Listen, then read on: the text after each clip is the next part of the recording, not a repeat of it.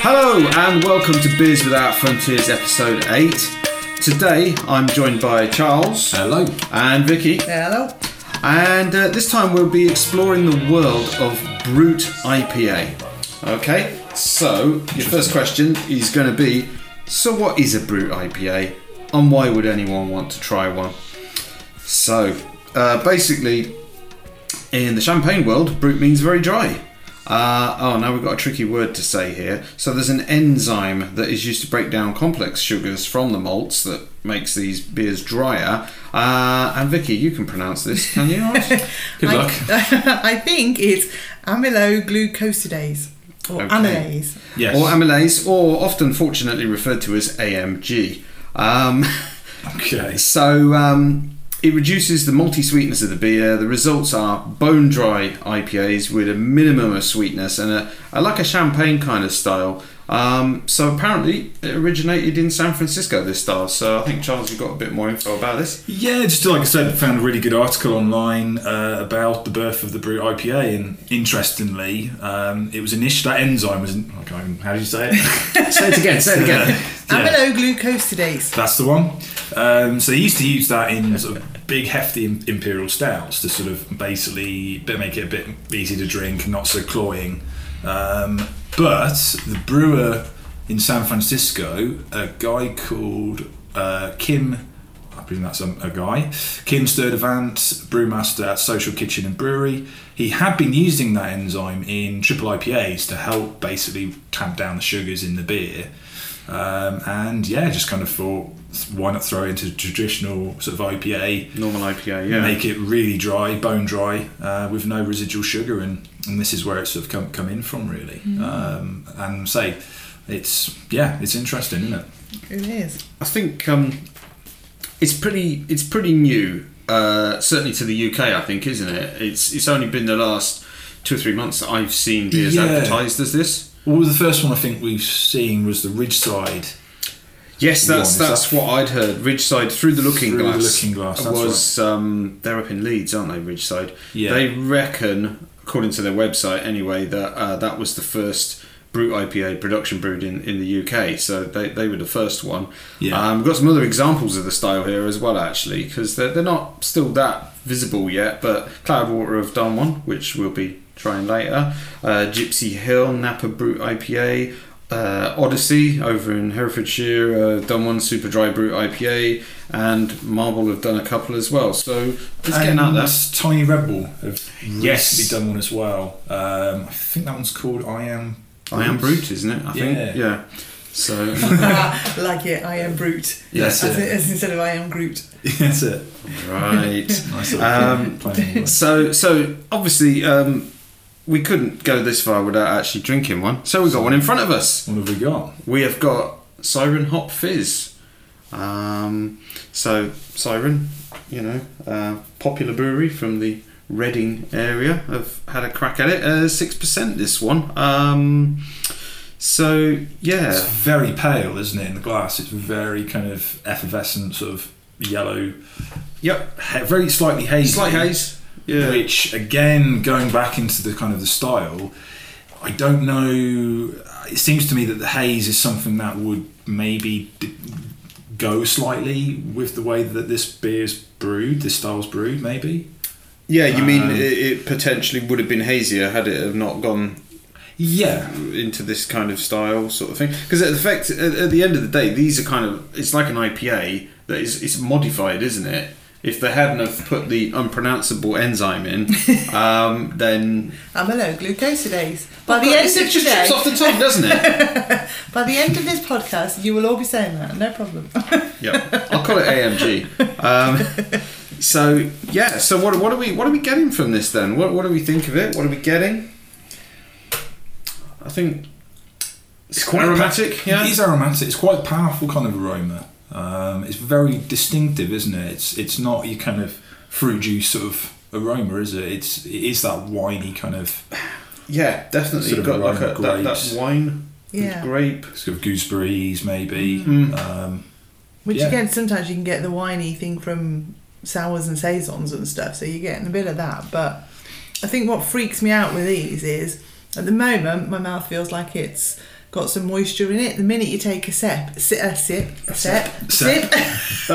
mushrooms, that is. Yeah. The minute you take So you can pronounce the enzyme, you can't pronounce 3-letter words. Yeah. Good effort.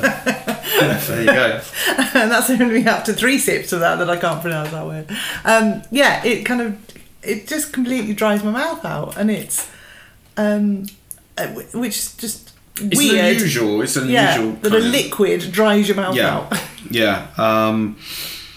But yeah, I mean, I think just going back on the sort of the whole haze front, just reading in this article about it, basically the style allows for some haze, but nothing obviously comparing to New England style. And obviously adding hops after the boil gives all the aroma with obviously no bitterness in it.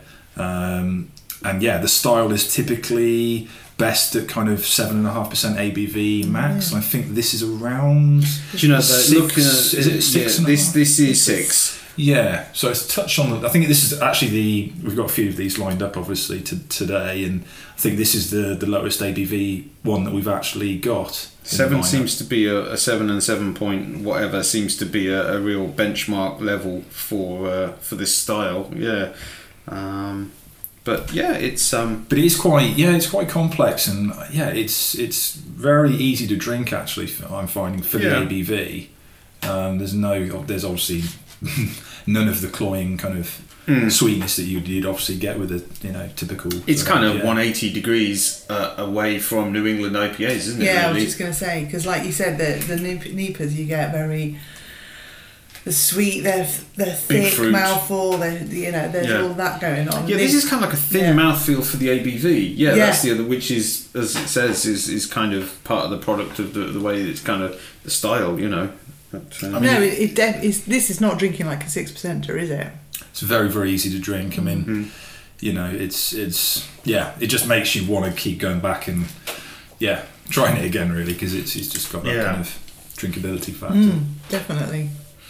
Yeah, it's so considering it's quite obviously kind of grapey, winey, that kind of thing. Hops are Mandarina, Citra, and Simcoe. Okay. So yeah, it's more kind of just traditional American hops. But I think I mean, you think naturally the hops that you might want to use for this beer tend to be the New Zealand ones, maybe. Yeah, Nelson and because they've got a bit more of that delicate kind of flavour to them, like Nelson and like Motueka maybe. Nelson Sauvin would be something that would probably work very well. Definitely. But, I'm enjoying that. That's, So the Cloudwater one, the lower than 0. Do we know why they've given it that name? What's that? That is to do with the attenuation, isn't it? Yeah, I mean, interestingly, it's to do with the finished gravity, basically, or density of the beer. So, if you look at typically a finished kind of gravity for a New England IPA is somewhere between 1.010 to 1.025, and something like obviously. Saisons will be lower again, and then you've got water, which is at 1.000, and then Brut IPA is designed to be lower than water. So Brut would be typically 0.995 or lower. Right. So hence the name. It is literally as dry as a bone. Hence why it's drying my mouth out. Yes, there you go. So, yes. Maybe not a good idea to have been drinking these in that heat wave that we had a couple of weeks ago. No, exactly. But like I say, they seem to have appeared from almost out of nowhere, really, as a style. So it's quite interesting, and whether it will last, the taste of time. The taste of time, indeed. Yeah. So yeah, it's interesting, with this, and has it effectively killed off New England IPAs, or is that gonna? I mean, those have been around for a couple of years now, though, and they haven't disappeared, have they? So there's room for more styles. Hazy juice is here to stay, isn't it? And I think it's not gonna go anywhere quick. But the thing with the Brut style is it going to go down the route of a black IPA, for example, and kind of disappear marginalised style, which is slowly coming back, and hope it carries on. #Bipper come back. Yep. Bring back Magic 8 Ball. Yep. There you go. So decent beer. So I guess really we now need to catch up with our hoppy excursions. And since last time we recorded, seems like quite a while ago. What have we been up to? So we went to the Thornbridge Peakender Festival. When was that? Middle of August. Yeah. Yep. So for those that don't know, it's basically Thornbridge put their own beer festival on, held in the beautiful Peak District in Bakewell. We think they've held about 4 or 5 events, but there's only been 2 at the showground. Before that, it was held at Thornbridge Hall itself on a considerably smaller scale, I believe. Yeah. But it's a good. It was a really good weekend. So they start on the Friday, finish on the Sunday. You can camp from Friday through to Monday morning, but we wimped out. And did you B&B'd? No. Oh no. B&B all the way. You know. We don't do the camping thing. No. That's why you didn't stay in a 5-star. No. Just because there aren't any in Bakewell. Just an average B&B that only took checks, but stuck in a time warp. But hey, it was great. It was only over the road from the site, so that was cool. And it was good. It was all outdoors. There was a couple of beer tents, one massive beer tent and one. The main bar, and then a smaller one. And then there were two tents. What was great was that they've got 2 then smaller tents where there's lots of events, lots of Meet the Brewer things, lots of things like that. And it's just a really good. Friendly atmosphere. There's kids running around. There's loads of hay bales to sit out on outside, but you have to be careful because you have to try and bag one before the kids demolish them all. Okay. There was lots of hay flying around, wasn't there? Indeed, yeah. Middle of Saturday. So it was. No, it's a very.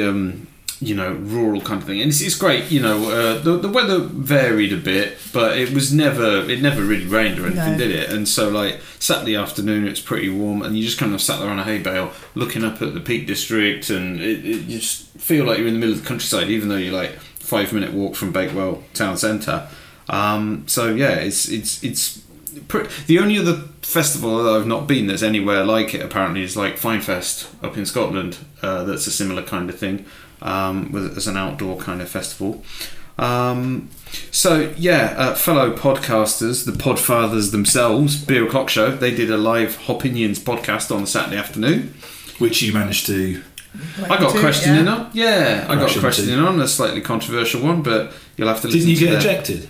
No, they tried to call security, but they were otherwise busy engaged. Elsewhere. Mention a certain Scottish brewery. Yes, but I think I got away with it. Yeah, I mentioned it once, but I think I got away with it. Basically, 3 of their directors were there taking questions, and it was an interesting hour. But the whole show is available on iTunes and all the other good podcatchers. So anyone who doesn't listen to Beer O'Clock Show, check them out. Seek it out. We went to quite a few of the Meet the Brewer things, didn't we? Yeah. Which ones did we get? We get to. So there was Northern Monk, Magic Rock, Tiny Rebel, Beavertown. That was an interesting one. Yeah, that was an interesting one.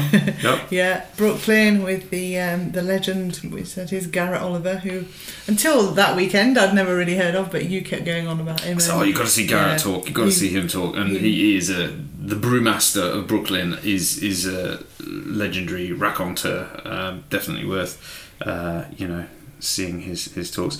So I would say that was probably the highlight for me. We've got sort of free samplers at each of the Meet the Brewer type talks. So for Brooklyn, they was just handing out whole cans of Brooklyn Lager to start off with. And I'm not really a huge lager fan, but Brooklyn Lager, I've never kind of really, although it's available everywhere, I've never really had it because I'm just like, it's just lager in it. But it's a Vienna lager with a more amber style, big malt base to it as well. And I was like, wow, this is really good. It's one of those things where I see, if I see it now, because it's around quite a bit on tap, I'll be heading for that. Yeah. Or even distress purchases somewhere. Exactly. Yeah. That was definitely one of the highlights of the Meet the Brewers, really. The Brooklyn one. So for me, it was just really interesting with all the Meet the Brewers, including the Thornbridge directors themselves on the Beer O'Clock show. It was all just really interesting to hear about that. Obviously, they're all brewing good quality beer. We're up in Bakewell, which is, bordering on edge of the Midlands. Gateway to the north. Gateway to the north. So kind of a traditional kind of cask beer drinking fraternity, really. Yeah. And there was lots of talk about putting the stuff on cask, etc., etc. And it was fascinating to hear them all going. Most of the brewers were like, we would love to do our stuff in cask, but people won't pay the price. They don't want to buy the cask barrels in at the price that needs to be to produce that quality beer. And as we know, even around here locally, people don't want to pay more than £3.20 for a pint. No, exactly that. I mean, so Rich from Magic Rock, and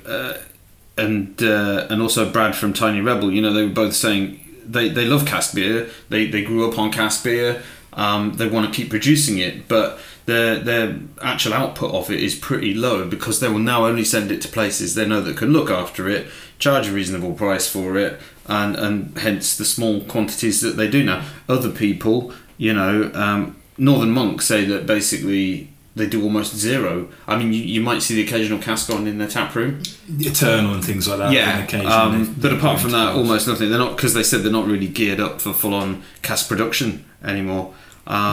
So it's a bit of a shame because all of these people are really into something that is, when it's at its best, can be amazing. Yeah.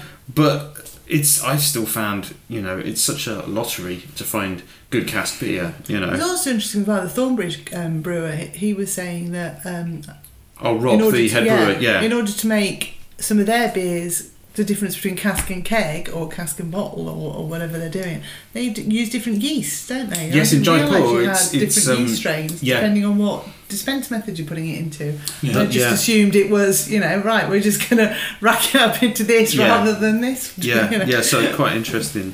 So so obviously that's got to, you've got to know when you're brewing it that you're going to do so much for cask, so much for keg, so much for bottle, so much for can or whatever. So that was interesting. It was interesting, and it was, like you say, a bit of a recurring theme, really. Which, as an aside, I didn't make it over there, but there was a Meet the Brewer with Black Country Brewers Founds brewing at Twisted Barrel last Thursday. A friend of ours went over and they basically said the same thing. Dave, who was on the previous show. Yeah. He went, didn't he? And basically the gist of it was they have to brew to a price. Over in the Black Country, people, they don't really want to pay more than £3 a pint. It's much more sensitive, isn't it, price-wise? And that's pretty much it. And they don't really reach out beyond that area because they're so small. So it's quite sad to think that, they I mean, obviously some of their beers are big. We drank some of their Impy Stouts that have been mind-blowingly good. But generally, they brew kind of some run-of-the-mill beers that are ones that obviously are paying the bills, but they have to brew to a price so that it's not really more than £3 a pint, which is, a bit sad, really. But there you go. That's probably a whole nother podcast, actually, beer pricing, and quite a contentious one as well. So I think another highlight of Peakender was that they were doing free brewery tours up at Thornbridge, which is only like a 20-minute walk out of the town.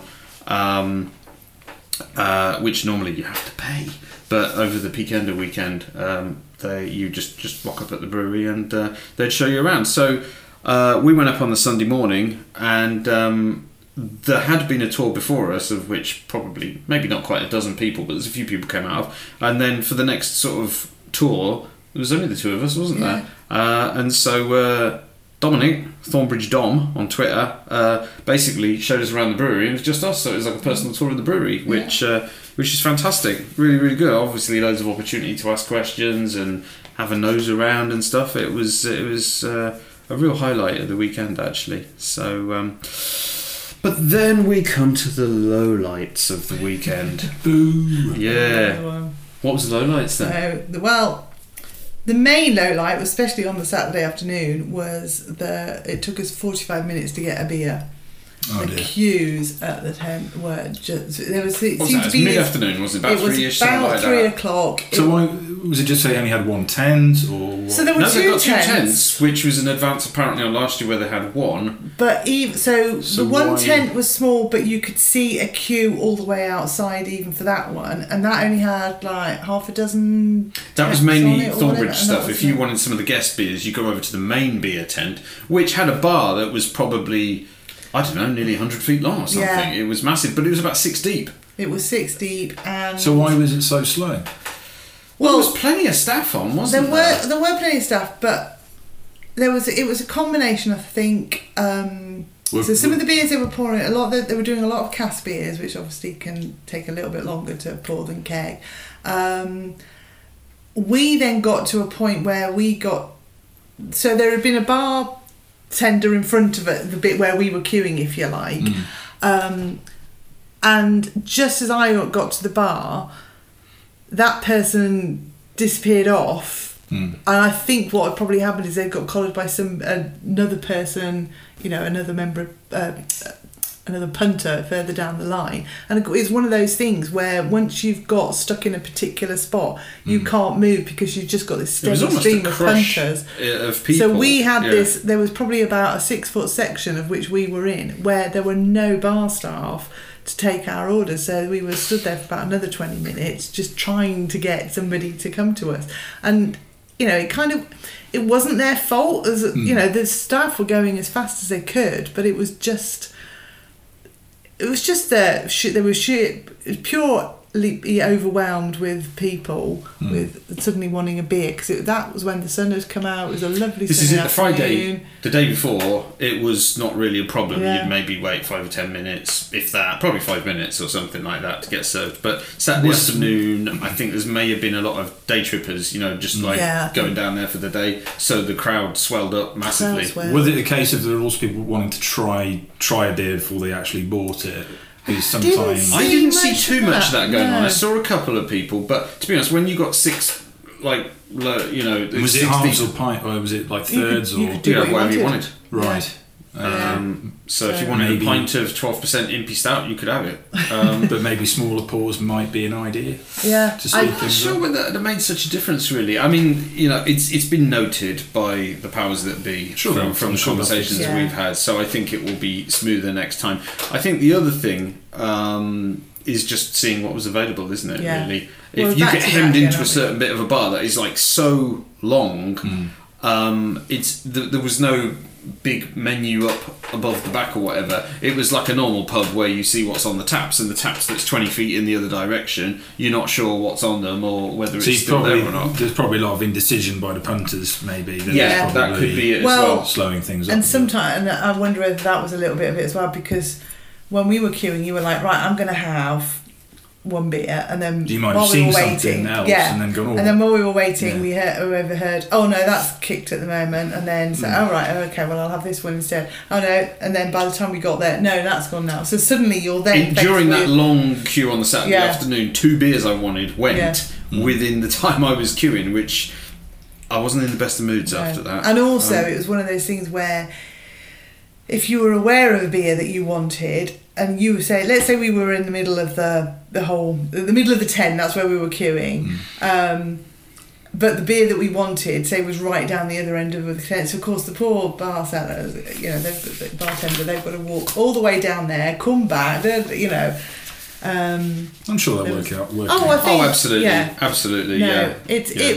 it was noted. They all knew about it. Even Simon, what's his name? Simon Walkden. Yes, he's the C. EO or COO or One of the two. one of those. Even he realised at one point that He was doing a shift. So he jumped was in behind the there bar. doing a So shift as well, yeah. they tried their best, bless them, to clear it, but it was just a bit of a, The thing is, it was fine again on Sunday. Yeah. So I think it was just the Saturday peak times. No pun intended. The bar.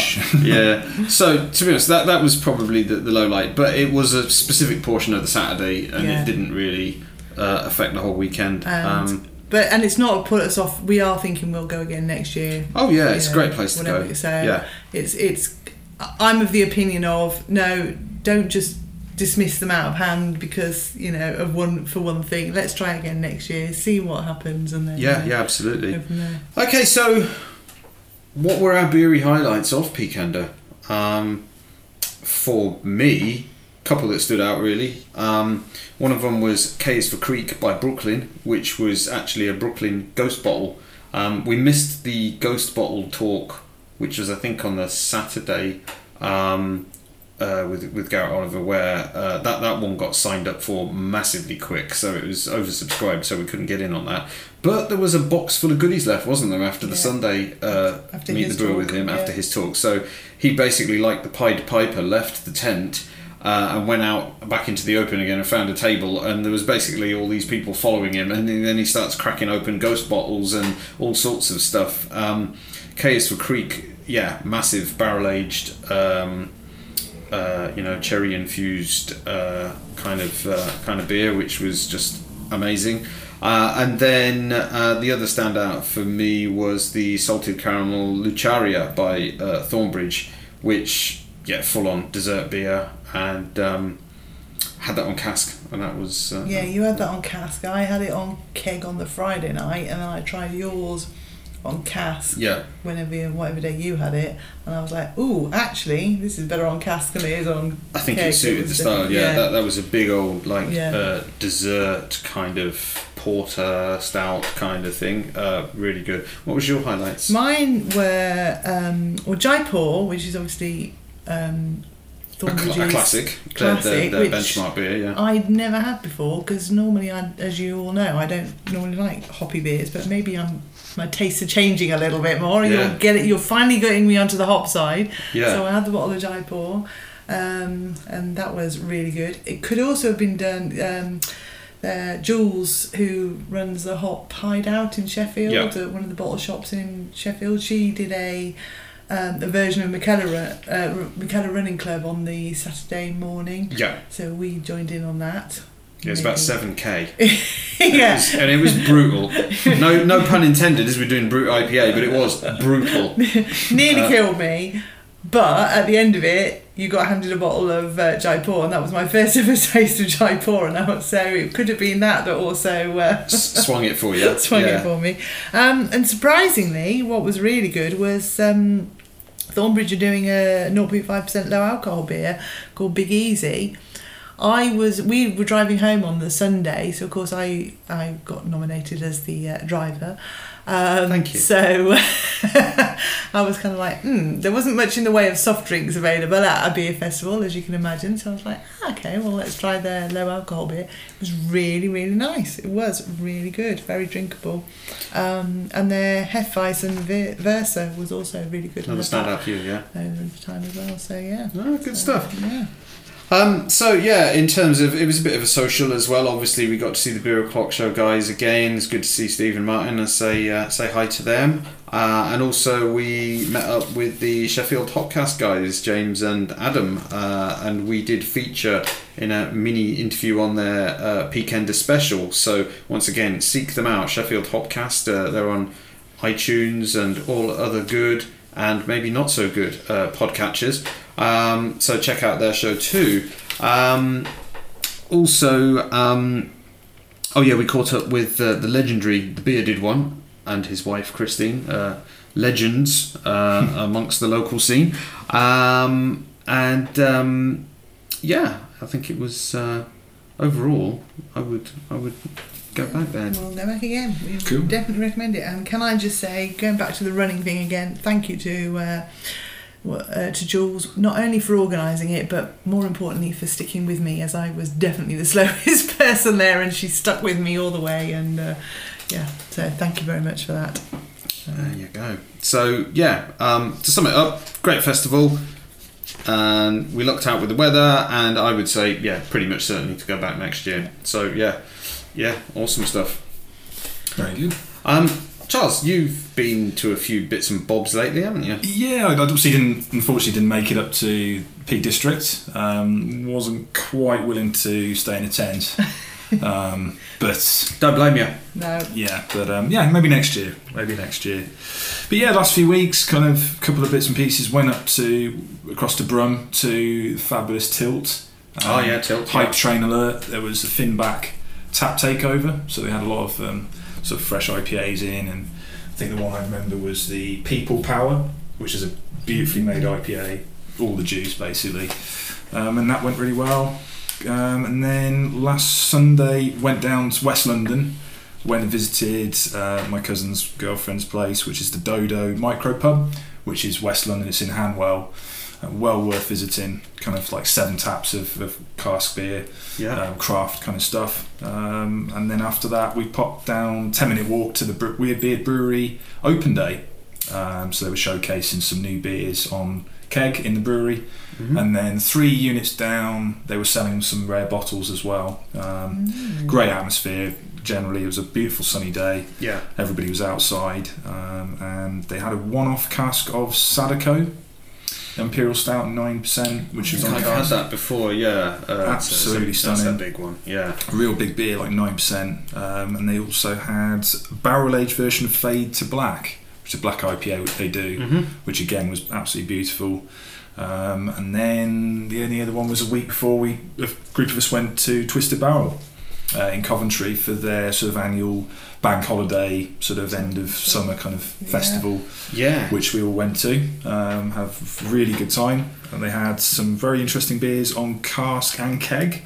I forget how many cask beers they had. There was quite a few. I mean, that's the main difference. Obviously, they've got a big keg tap selection anyway, normally, but for this, in the brewing area, they rack up a load of casks, and I'd say it's probably about a dozen. Well over a dozen. I'd say about a dozen, maybe. Yeah. Yeah, and again, a lot of kind of very varied styles on offer. And I think pretty much universally, everybody said how good the Wild Weather Obsidian was, which was like a blueberry impy stout, wasn't it? It was absolutely beautiful, incredibly drinkable for the ABV. And with a good time. Although the weather wasn't quite matching what it was at the Weird Beard open day, it was peeing it down all day. It was. So we migrated inside their lovely facility inside, isn't it? Their sort of new premises, which they've been in now for. Been in a while now, haven't they? But this was, I think, just under a year.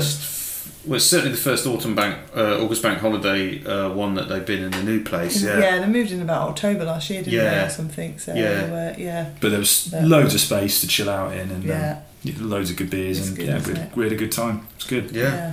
The trouble with that Obsidian Wild Weather one was that so we turned up about 3 o'clock or something. Yeah. Up 3-4 o'clock, and went up to the cask bar, and it was like, oh yeah, that one's about to go, so have it. So you start off on an 8%, you know. Yeah.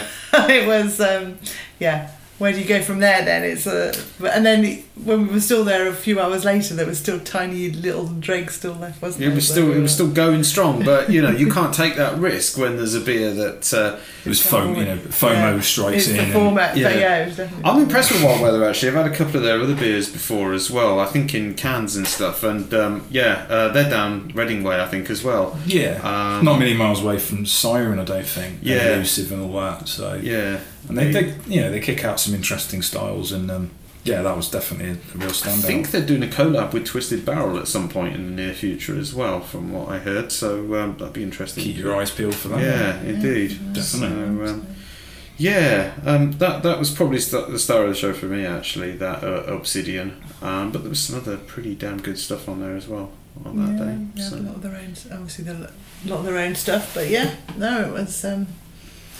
But yes, going back to my favourite subject of beer lists and whatever, at least they had a printed beer list that we could all... old school, pick up your piece of paper and then you can actually really tick, quite literally, off the beers that which ones you want. A ticking paradise. Yeah, indeed. So, absolutely. So, there you go. It's been an interesting... few weeks of interesting beery stuff. Right, so we've got another beer in front of us now, haven't we? We have indeed. What have we got? So we've got the Cloudwater Lower Than Zero. So they've brewed this with their Canadian friends Collective Arts in Hamilton. Again, it's a Brut IPA. Hamilton, New Zealand? Hamilton, Canada, is it not? Canada. Oh, is it? Right. Yeah. Don't know. I think. They've said that this is... they've slightly soured it with their house No, Lactobacillus. Thank you. Lactobacillus. Yeah. Lactobacillus. See, we know that one. Yeah. So I can say the other word. I can't say this one. Yeah. Lactobacillus culture. It's fermented with champagne yeast and dry hop during fermentation with Equinot and Citra, BBC. What else does it say on the can? If I can read it. Yeah, sorry. Going back to Hamilton. Yeah, it's Canada, the Canadian brewery. So it's been the bittering hops are Pilgrim, alpha CO2 extract. They use that as a standard bittering addition, I think. Yeah. Cloud water, but in the glass again, it's like it's got that sort of effervescent, it's moderate haze. Yeah, it's slightly darker than the hot fizz we've just had. Yeah, not a massive amount of head retention, actually. It's actually, I was noticing as we poured it, the carbonation's quite similar to a sparkling champagne almost. Yeah, the bubbles small are bubbles. very small. Yeah, and it looks quite like a champagne with the way it's poured out. But on the aroma, it's obviously very, very champagne-y. I think it's got more of an aroma than the hot fizz. Yeah. But it's got that slight acidic kind of sourness creeping in there, which for me, I'm just not a massive fan. But let's give it a go. Cheers. Cheers, yeah. Okay. That's dry. It's very, very, very dry. Whoa, that's dry. Yeah. I wonder if the sour aspect of it is not necessary, do you think? I don't know. Well, I certainly think it's adding to the dryness. Yeah. So, you know, lower than zero is an apt name because it feels drier than the last one, definitely. It's what I'm finding with both of these that we've had so far is, apart from with this one, I've gotten a very slight hint of smoked sausage at the back of my really? Wow. Random. But the more I have, the less that goes. Right. But I think predominantly, actually, apart from dryness, I'm getting nothing. I'm getting no lingering aromas, flavours, whatever's with my palate. So it's almost kind of, it's quite difficult to distinguish from one to another. And it's kind of disappearing, isn't it? Yeah, and there's nothing really that's making me kind of go, ooh. It's quite a bitter finish. Yeah. Which I didn't get necessarily that off the hot fizz. This is a bit more bitter. It's a bit kind of. It's definitely more bitter than the hot fizz. Definitely. It's obviously incredibly dry again, which is obviously the aim of the beer. It goes with the territory. Yeah. I'm not sure about that. I think they've nailed what they were trying to do. I think, but let's put it like this, right? Not sure obviously, we're sharing this. I don't think I'd want to drink a full can. I think a whole can would be well, this is hard work. Is that 440? 440. 440, isn't it? Yeah. So we've just split this in three, and it's plenty really. No, absolutely. I think what I'm getting from, obviously only having had the two so far. Yeah. There's nothing really that's making me go, oh right, that style, that gives me that flavour or. Is this not selling you the style then? No, it's kind of. I'm not hating it, and if that was all that there was on, I would go for one. It's not like. I don't think we're in a world where a Brut IPA is a distressed purchase, though. I think that's proper niche in it, you know. No, but like with me, if I've got a West Coast, if there's a West Coast IPA on, so old school bitterness, yeah, I'm very unlikely to go for one of those, am I? Because I don't like that real bitter thing at the back of my throat. Whereas if somebody said, "Oh, here's one, it's a Brut IPA," I'd be like, "Okay, I know I'm not going to get any. I shouldn't be getting any super bitterness. I'm going to get lots of dryness, but equally, I'm not going to get any overwhelmingly fantastic, memorable flavours or tastes that I'm going to be like, oh yeah, I'm remembering that for ever afterwards." Or so yeah, I'm not sure I'd go. Put this style. one. I'm not sure I'd go out and buy another one of those necessarily.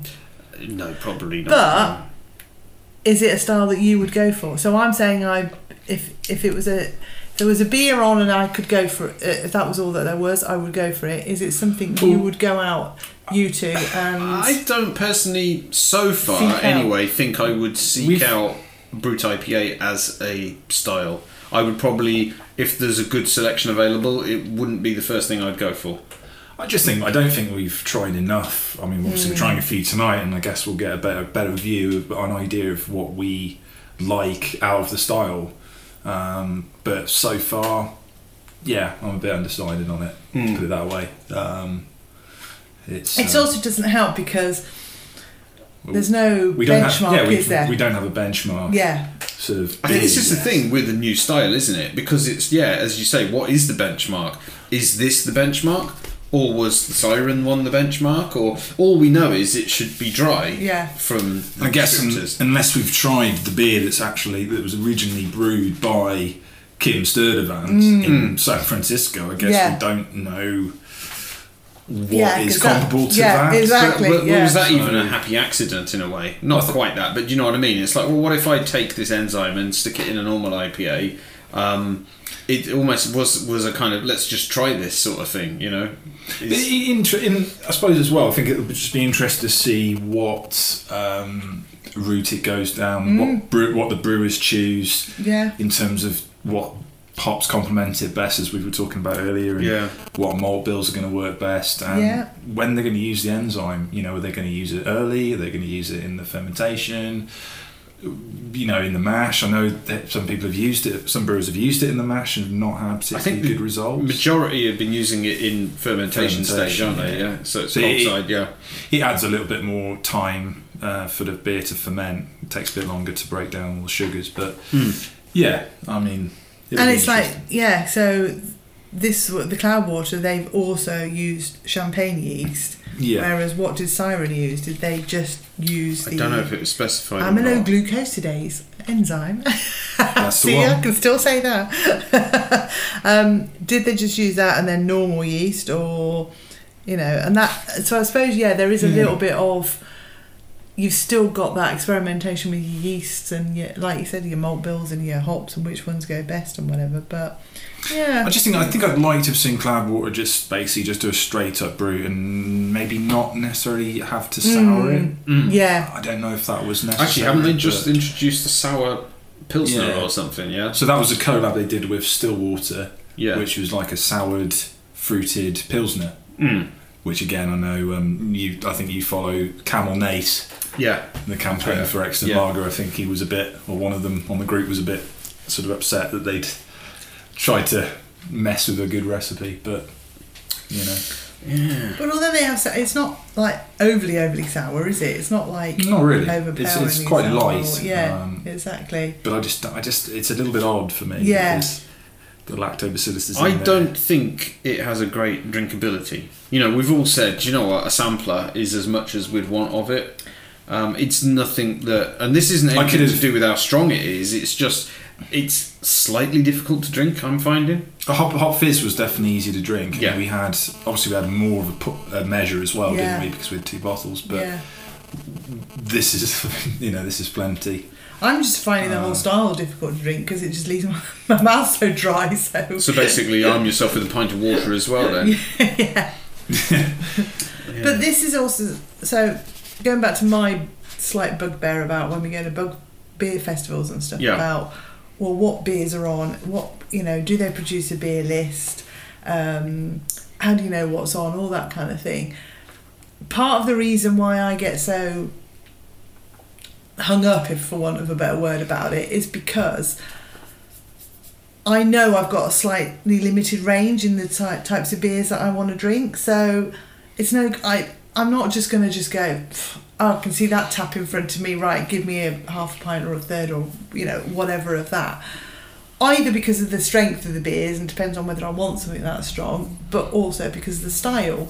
So part of me liking beer lists is because I want to know what style it is so that I can choose which ones I want to go for. And that's kind of what I get out of beer festivals. There's an event for you. It's called Dark City. Yes. All the dark beers. And then Hop City now. Yeah. But that was kind of my question to you two, really. It was like, so we're obviously we've certainly started to go to a lot more beer festivals this year. Yeah. And it's kind of like, so what do you want to get out of a beer festival? Is it just, well, I just want to drink beer and I don't mind what beer and I like the socialisation, or is it I want the next big thing, or the FOMO beer, or the... I think it's basically, for me, a mix of meeting up with other people you know of a like-minded interest and being able to try beers that you wouldn't otherwise be able to try. And this is perhaps my bugbear with some of the more locally organised beer festivals, where there's a load of beer racked up, and basically it's all the stuff that you could find locally. And it's like, well, what's the point of that, really? You know, for me, it's about trying new stuff, trying smaller measures of really different and out there kind of beers, and catching up with people. But if you don't know what they've got on until you turn up, are you just kind of like quite happy to just go for No, I would like anything? to know what's going to be You on. want to know, I would like to know what's going to be on. Yeah. Also then have that list in front of you to remind yourself of what was on, Well, I think, what you wanted. Same with you, I mean, a lot Charles. of the craft beer festivals, the big ones at the moment, namely Indie Man and Beavertown Extravaganza, which is going on as we speak. They've released apps. Well, they've had apps for a while that have had updated beer lists, and I think that's very useful to have live kind of. I think updates. that's bang on. I think that's absolutely bang on. So to obviously have something like that. Yeah, I mean, obviously we've got Indie Man coming up in a few weeks. Yeah. And obviously beer lists will come out and they'll be available to look at via a variety of different ways. Yeah. Whether it's on your computer, your phone, your tablet, whatever. Because I think that's where I've been thinking, oh yeah, I look at the list beforehand like we did with the Thornbridge one, and it was just like, all right, okay, yeah, I might be interested in that, might be, but then I then promptly forget what's going on, and then I turn up and I'm like, oh. But the impression I got from Peak End, just from sort of seeing the various posts and obviously chatting to you guys, but it was a bit more of a more on the side of being a kind of a social kind of event. Yeah. Whereas the beer was obviously important, and that they did have a very good list, but it seemed to me that you weren't necessarily always chasing something that was ultra rare. It was like you'd go and have a Jaipur, or you'd go and have one of you're absolutely right. It wasn't that kind of festival. It was more a social, being outdoors. There's some good music on as well and stuff like that. But although beer was a big part of it, of course, it's like I think like the guest breweries there were probably running like 2 taps at a time, so you weren't going to get a massive amount of variation other than like the Thornbridge stuff, of which they did put so many special beers on that weekend. And plus it probably helped that you were there for a couple of days. Yeah. Whereas something like Hop City, or a session at Hop City, or a session at Indie Man, is such a short period of time that you probably will rush to go and try some of the hyped up beers. Yeah. It's like supermarket sweep, again, isn't it? It's kind of like I've got 5 hours now to drink all the FOMO beers. I'm not gonna lie. Yeah, when I saw Other Half and the Veil appear on the list to Indie Man, I'm like, that's probably where I'm gonna spend a bit of time at, and I'm not worried about that. You've already made notes of that, of like, those are the ones I absolutely not really. have to I just saw the brewery list, and they caught my eye, and I was like, okay, that's pretty interesting, and I will. So you've kind of got that already mapped out, though, a little bit, where you want to go, but I won't I'm not going to worry too much if I miss out on something, but I will try and get to those if I can. So, it's interesting though, isn't it? That how do we, what do we want out of a beer festival? Why are we going? And it depends on which ones we're going to as well. It's like, for me, I'm just how many saisons have they got, or how many wheat beers? I'm kind of, or stouts, or you like a list, don't you? You like to know what you're going to be able to find. That's fair play. Yeah, that's fine. That's fine. So, okay, we got another beer in front of us. What have we got now? We have indeed. So we've got a beer by Marble, which is called Flying Triangle, which is 7.4% ABV. So they did actually release a blog post about the same time, just before the beer was released actually. And what they've done, this is their second iteration of a Brut. So the first one they launched a little while ago, which was Guillotine. I think we all tried that and enjoyed it. So this one they've made a few alterations and improvements, they reckon. So what they've basically done with Flying Triangle, they have changed the malt bill slightly. So for Guillotine, they used an IPA base, built a base around it to give it the colour and maltiness, keep the maltiness low with a touch of wheat. And I think they've kept that quite similar to this one from what they're saying. Yeast, they looked and trialled different yeast for this one. The house yeast was performing well for it in terms of attenuation, numbers were good. The ester profile is what they wanted, and yeah, they've really only made minor changes with the malt, I think. Water treatment, they say, is the most important part in designing this beer, so the hardness and the irons will greatly dictate the profile of the beer, is what they're saying. The Brut IPAs, they use salts to create mouthfeel and body that you would lose from having no sugars. So that allows the Bruts to be very dry and drinkable, yet still hold that hop profile they're looking for. So yeah, it's an interesting one. So basically they're just making it even more drinkable, like a crisp white wine, using Huel Melon and Hallertau Blanc as dominant hops with a sprinkling of Nelson to bring them together. So yeah, Flying Triangle's basically picking up where Guillotine left off. Big hop aroma, crispy body, and sparkling drinkability. So it's kind of like their second generation Brut IPA, and this is how quickly it's moving at the moment, that they're already on to kind of like, yeah, we did this, it was good, but now we've tweaked it. And interesting that they've called it a completely different name though, but I suppose it is classed as a different beer, isn't it, really? Yeah, and the ABV is slightly higher on this one as well, I think, from the previous batch, but yeah, in terms of what are we getting? colour, we were just saying actually when we poured it, it's a lot clearer than the other ones. Yes, it's definitely it's straight the away. lightest of haze, isn't it? Yeah. Although there are a few Little bit of particles. sediment at the bottom, Yeah. but minor. Yeah. Carbonation, again, it's got that kind of very kind of small sort of bubbles rising up. But there is a tiny bit more head than there was with the Cloudwater one, isn't there? Yeah. A little bit. Yeah, if you swing it around, you get something. But massive aroma, a real kind of punchy aroma, and it's so incredibly drinkable. I mean, it's like It's got that little bit more sweetness. It's almost got It's better balanced, isn't it? Yeah, it's almost got the Nipah sweetness. Almost, So yeah. I'm kind of getting. Whereas with the other two, I was really not, like I said earlier, I was really not getting anything taste-wise, just the bone dryness. Yeah. With this, I start off with a bit of taste, so what they're and saying, then it leads into bone dry, So what they're saying here, we talk about the balance of whether it's sweet or dry, how they balance that. They basically brew it like a New England IPA with these high impact hops, but with no bitterness. So that's one area. Small aroma charge to give the lightest hint of bitterness and foundation for the other hops to stand on. No bittering charge was added. A tiny aroma of alpha hops and a huge dry hop, leading to very little bitterness again. So it's mainly hop additions of what giving that the balance really. I find it to be more like it's very winey, and I think it's just got it's just like a slightly sweeter kind of wine, but I think it's quite wine-like, but it just makes it that more drinkable. I think crisp, very crisp as well. It's it's good. Do we think we could give these beers to a wine drinker and say, I think try these instead? I think you have to kind of perhaps sort of say, maybe not this is a beer, but just like, hey, is this alcoholic drink?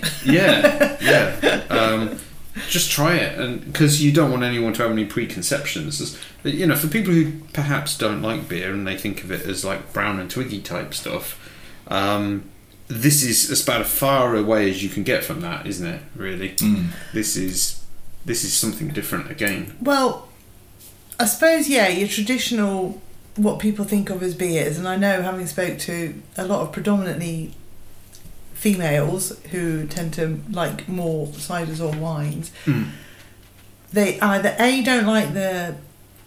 mainly don't like the bitterness that you get with beer, or the malts. Well, obviously with these beers you're not really getting either, are you? You're definitely getting no bitterness, but you're not really getting an overly malty No, absolutely. either, are you? No, you're not. It is probably the most wine-like beer that I think I've ever had. Yeah, because I've It's often this said style. about saisons, I've said, give somebody a saison, and that doesn't normally say they like beer, and they might like They might like a saison. But the trouble with saisons is they can sometimes be a bit too funky or too sour or too extreme, whereas this is kind of quite... You can't be sending people to the funk dungeon without warning. You know what I mean? It's quite clean, isn't it? I mean, it's quite a clean kind of well-made beer. I mean, it's pretty fresh. It's very fresh. And it sounds like, again, reading the blog post, it sounds like they're just going to continue to sort of tweak it here and there and kind of create a series really of Bruts, which is exciting really, because it shows that they're not necessarily 100% happy with the batches that they do, and they're just trying to improve really. Although it makes you think, is it a case of this is a new style, we've got to get one out quick because it's a bit of a bandwagon, we'll put one out and then we'll tweak it later? Or I don't think that just the nature of the beast anyway, of like it's a process of continual improvement? Well, I suppose it's that classic, as a brewer, do they want to keep slightly experimenting and improving, or do they just want to go in day after day and I think it'll be the same thing to a recipe, you know?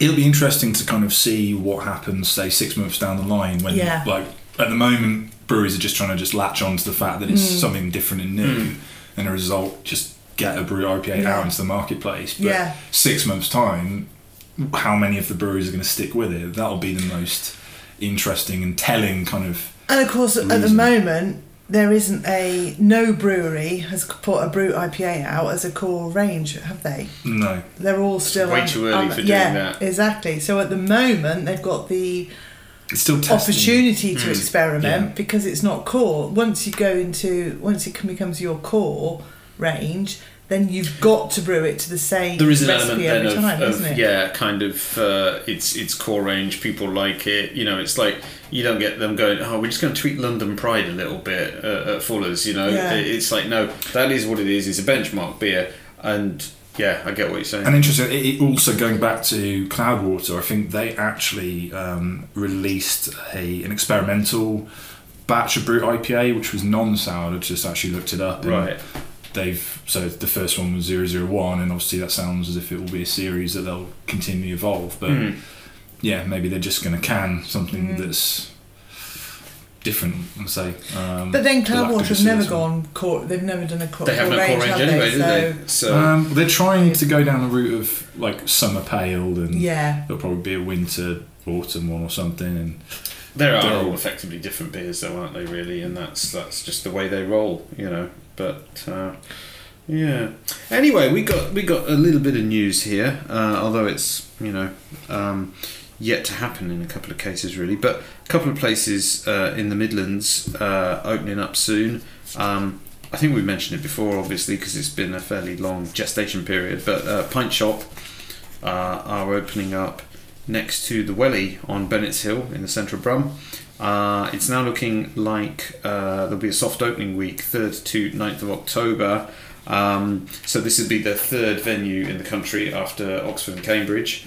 And as we've probably said before, very much a kind of great beer selection, but gastropub kind of quality food.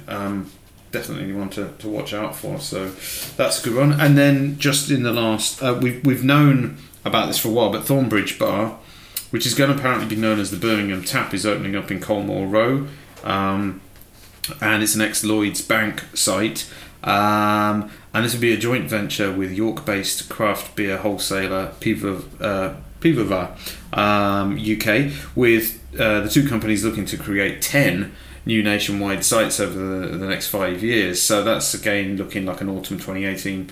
So is that the confirmed name then, Birmingham Tap? That's what I've read, yeah. So it's interesting because I know there was rumours, wasn't there, a few years ago about the guys behind Euston Tap and is it Piccadilly Tap? Is it the other one? Well, the Manchester one's a Piccadilly Tap. Sheffield Tap. I don't know if they're all linked at all. Harrogate Tap, I think the other one. Right. I think they're all kind of in the same family, but I know there was rumours for a while. So. What about the? Looks like trademarking the name or something. Well, they were just going to call it Birmingham Tap. Yeah. That was kind of the thing, I think. So interesting to see that. Yeah, that would be good. And I believe after Birmingham, York will be the next one. But Well, we're quite happy that Brum is the next one, aren't we? Absolutely. Half an hour train ride away. What's not to like? And then at the end of this month, we have the Cantillon Swansea Day happening on the 29th of September. I think we talked about this before. This year, Clink in Brum are one of the chosen venues. Of which there's only about 4 or 5 in the UK, I think. We'll be heading on over there. There are still some tickets available for the 10 p.m. session on Eventbrite. Eventbrite. Yeah. We're on the 9 o'clock session. We're in on the 9 o'clock session. Is it 3 sessions? I think three sessions. Yeah. So basically, the deal about it is obviously they brew a special beer, which is tapped at 8 p.m. globally. So there's a whole list of bars like all over the world, and basically the first drink of it will be 8 p.m. local time in each of those bars, and be interesting to see what it's all about. Have you heard any more about what it is, what style they've done? I believe there's a sort style, of what flavour, what it's there's an Italian link to it this time, but I haven't got details to hand. I think it would be quite on the sour side, though, I think. Yes. So remember, take some Rennies with you. Other indigestion remedies are available. Take your Rennies with you. In all good high street. Yeah. Indeed. And then finally, something that only hit our radar just a few days ago. There's a place in Birmingham suburb, Shirley, which is a bit closer for us, isn't it?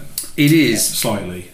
Although you got to go into the centre of Brum, change trains, and come back out again. Yeah. But Craft Inn.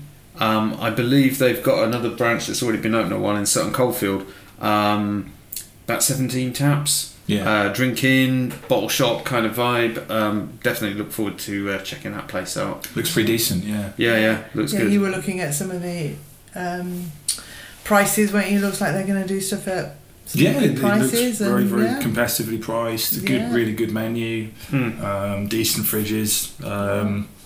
What's not to like? I think. I think we'll have to definitely check that out. Pay that one a visit at some point. Yeah, we might have to, get over there somehow.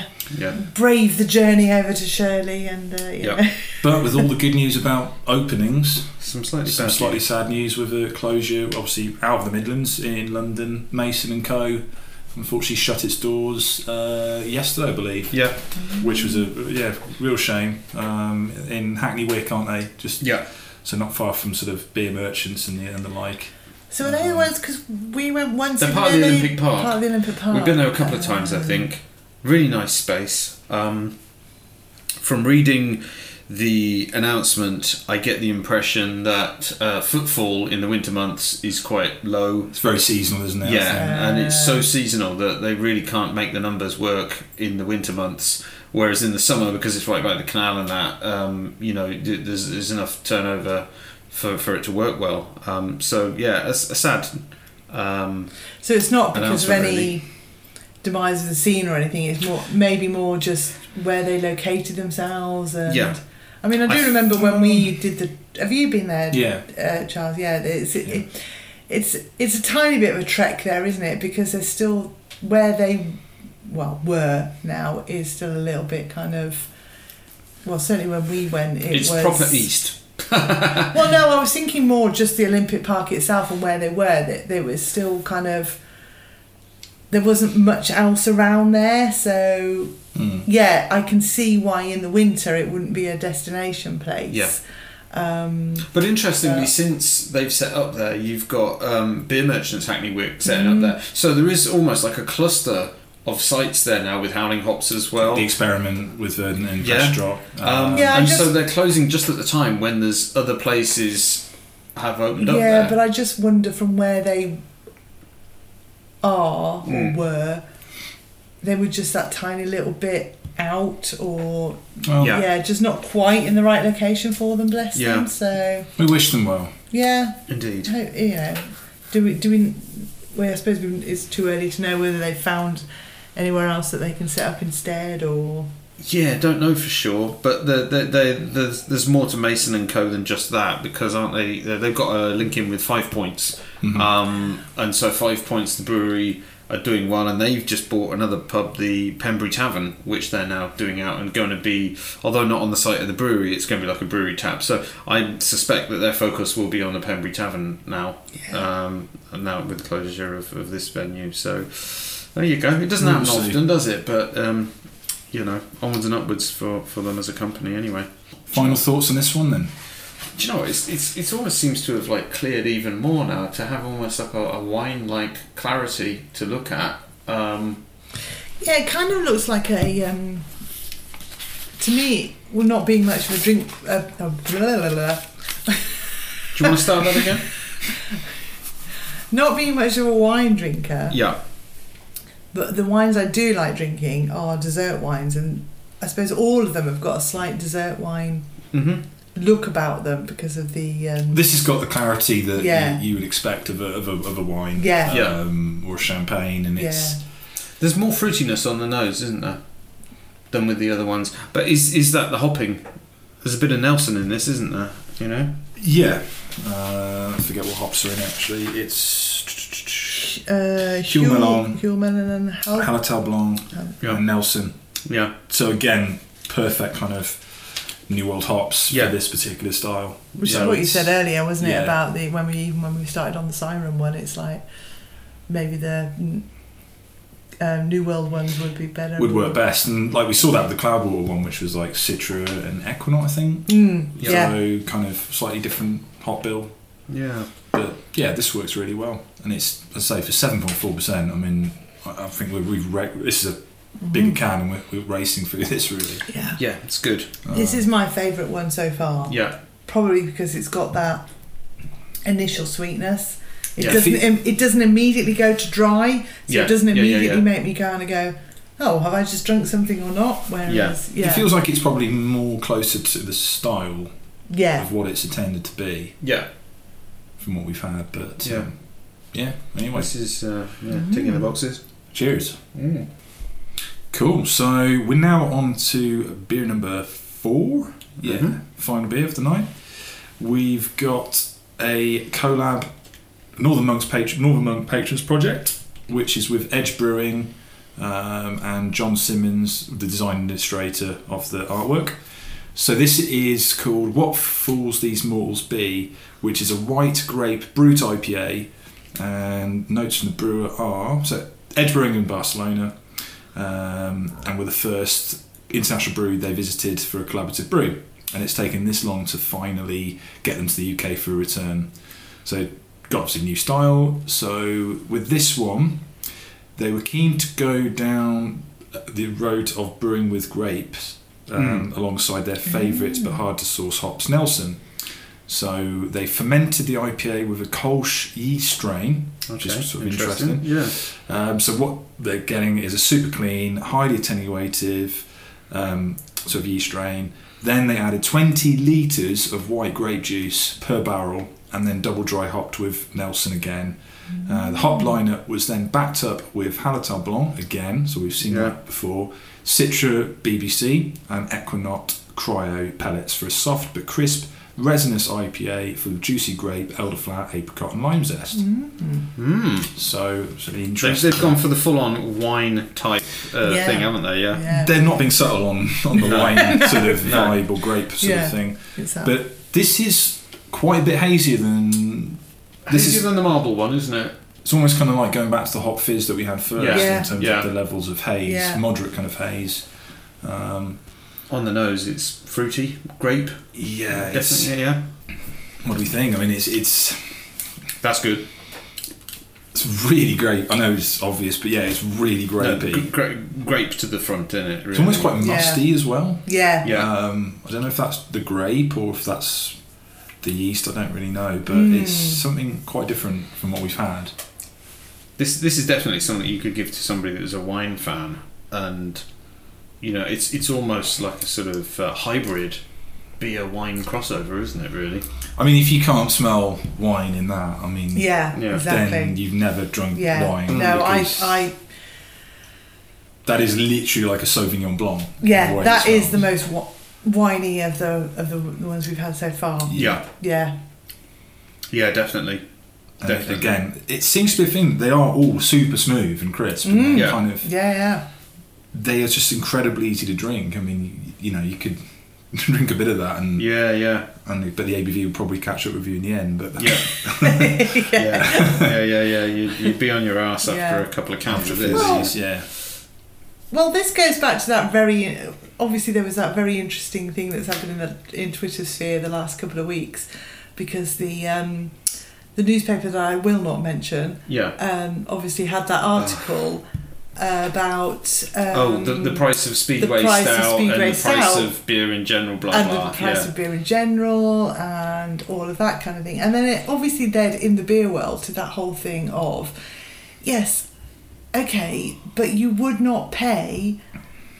You don't judge wine in the same way with your pricing. So, and it comes back to that, like we were saying earlier, about people won't pay more than £3 a pint for a pint. It's that whole thing, isn't it, about the difference between the beer world and the wine world in terms of what people are prepared to pay, what volumes they drink, or it's very compartmentalised, isn't it, really? But also the how they drink them. Beer is very much that pint culture, which was the whole it is in this country.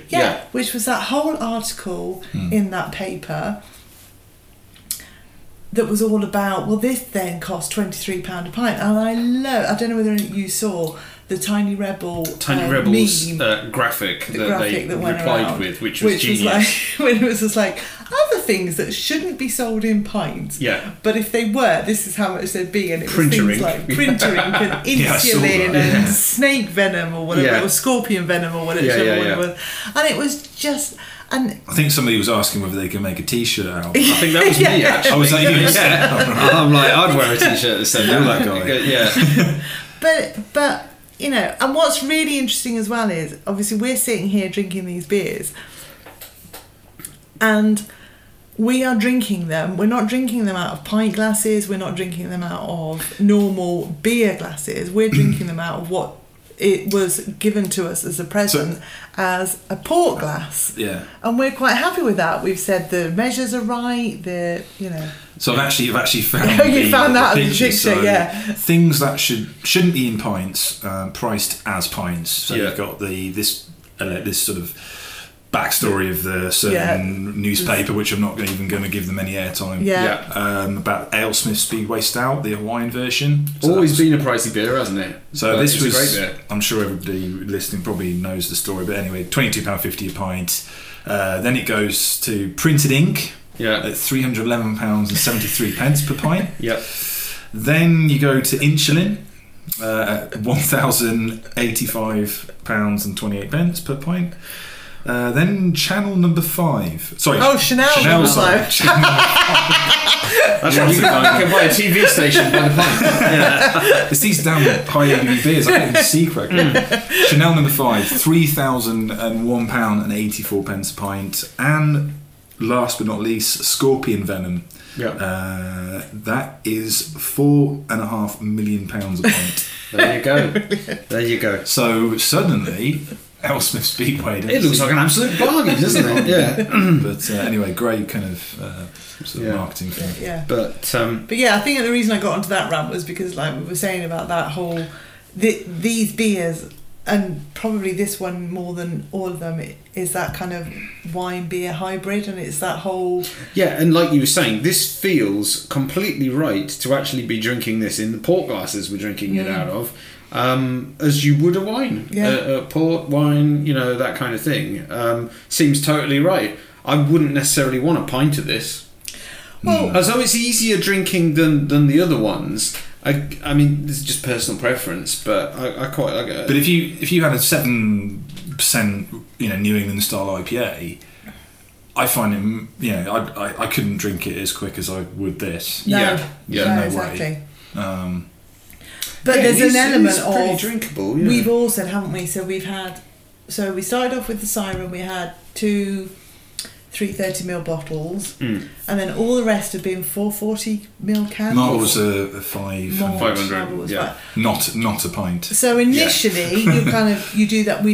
you did that thing because Charles bought them, so you did that thing of like, oh, sharing between 3, what are the pours going to be? They're going to be quite small pours. It's actually worked out but quite actually it has worked out, yeah.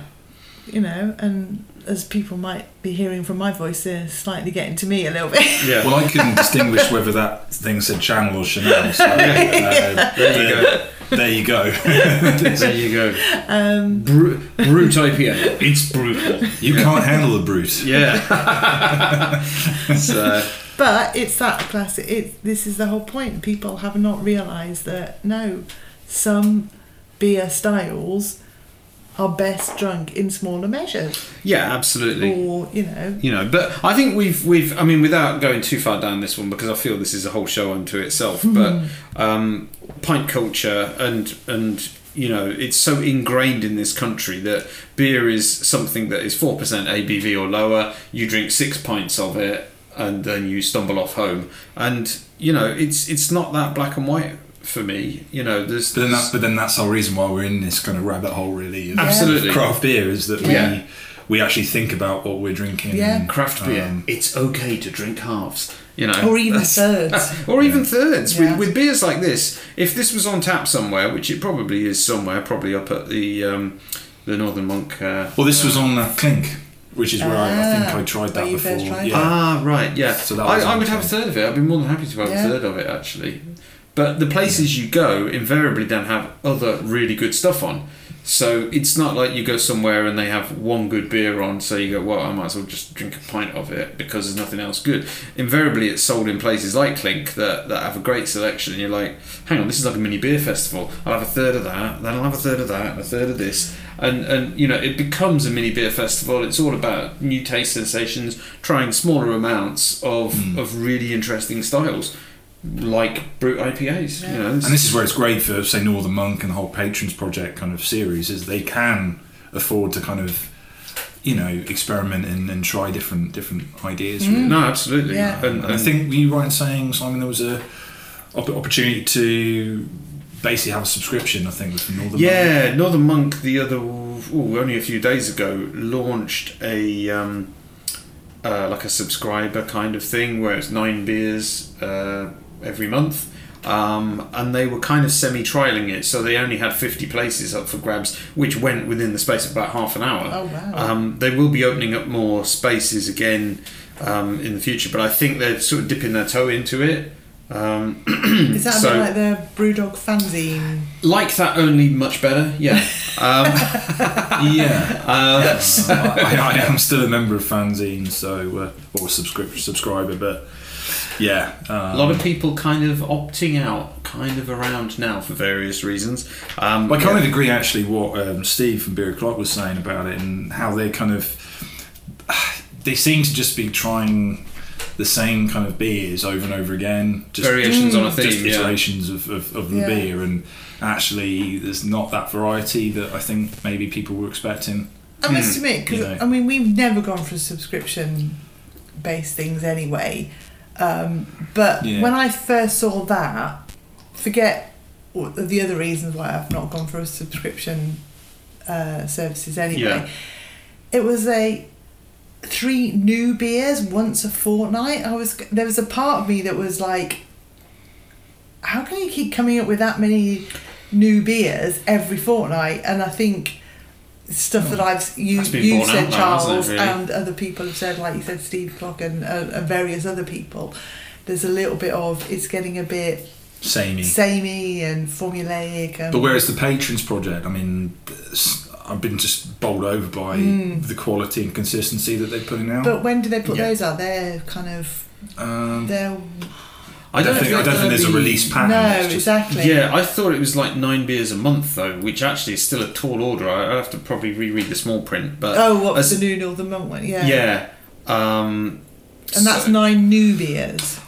I'm assuming so. Well, I think because the offer closed kind of like. I don't think it's going to be. It's not going to be 9 Patrons projects. I think it's going to be. They'll supplement it with a bit of core range in there as well. Right, okay. Because there's not going to be that many patrons. It's they're not that frequent, and collaborations don't just happen. This is true. So there will be a few in there, but there won't be 9. I think, the thing for me is if I was going to subscribe to anything like that, that would probably get my money because, we've talked about this before, but it's kind of like having belief in a brewery and trusting a brewery to put good stuff out. And Northern Monk for me have never really let me down. I can't think of anything I've had that's been terrible by them. But the offshoot of this subscription service is our local independent in the town here, and those beers you might ordinarily get in that shop, you're now getting delivered directly from the brewery. So it's difficult, really. It is. It's because you want to support local, you want to support the independents, but also having the freshest patrons projects delivered to your doorstep is just quite enticing. That's a good proposition, isn't it? Yeah. So we'll see. Whether we'll see how that pans out. Yeah. See what happens. But good idea anyway. Yeah. So final thoughts on What Fools These Mortals Be, which is a great title. It's probably a reference to something that's gone way over my head, but patrons 6.06. I think it's really decent. I don't think it's my favourite, actually. I think the marble one for me was killer. Yeah. Was just so bang on. I think for me I'd go marble, this one, siren, then Cloudwater. Cloudwater last, definitely for me. Pretty much, I'd feel pretty much similar kind of way, really. Yeah, the best two is between this and the marble one, really. Yeah, I think because that marble one that was slightly sweeter and had that tiny bit more flavour and taste and mouthfeel. Initially. It makes you remember it more. But I think the thing with this one is it has got that extra sweetness from the grape juice out. Whether that has all fermented out, I don't know, because it's a brewer question, but it's got a little bit of that leftover sweetness, which is good, but I kind of preferred the marble way of being really kind of bone dry and not any sweetness at all, really. I think that's what I kind of like out of the style, really. So I think again, it's all down to your own absolutely preference, really, isn't it? And certainly from my point of view, when we started this podcast a couple of hours ago, I'd not really tasted any Brut IPA, so it's been quite interesting to. It's funny how you go from not being aware of the style. Now we're suddenly critiquing 4, and we're kind of going, But in fairness, we've now got a bit of a reference. We've got reference points now. Well, no, exactly. Absolutely. We've got our baseline, haven't we? So it's been a good little journey. Absolutely. It's been a good journey. Absolutely. So I'll look forward to trying more Brut IPAs, hoping the style does stick around because I think it's worth doing that, and I'll drink to that. So right, okay, that kind of rounds that much pretty much up. So thanks to everybody for listening. If you enjoyed this episode, remember to subscribe so that new episodes automatically turn up on whatever device you're using.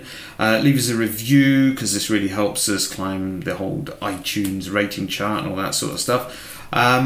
And you can follow us on all the socials, as the youngsters apparently call them these days. Twitter, Facebook, Instagram, email, old school email. Snapchat. No, I'm not going there. I'm not going there.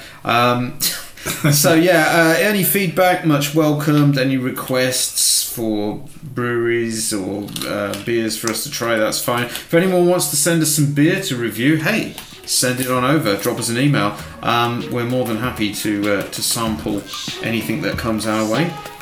So until the next podcast. Cheers, everybody. Cheers.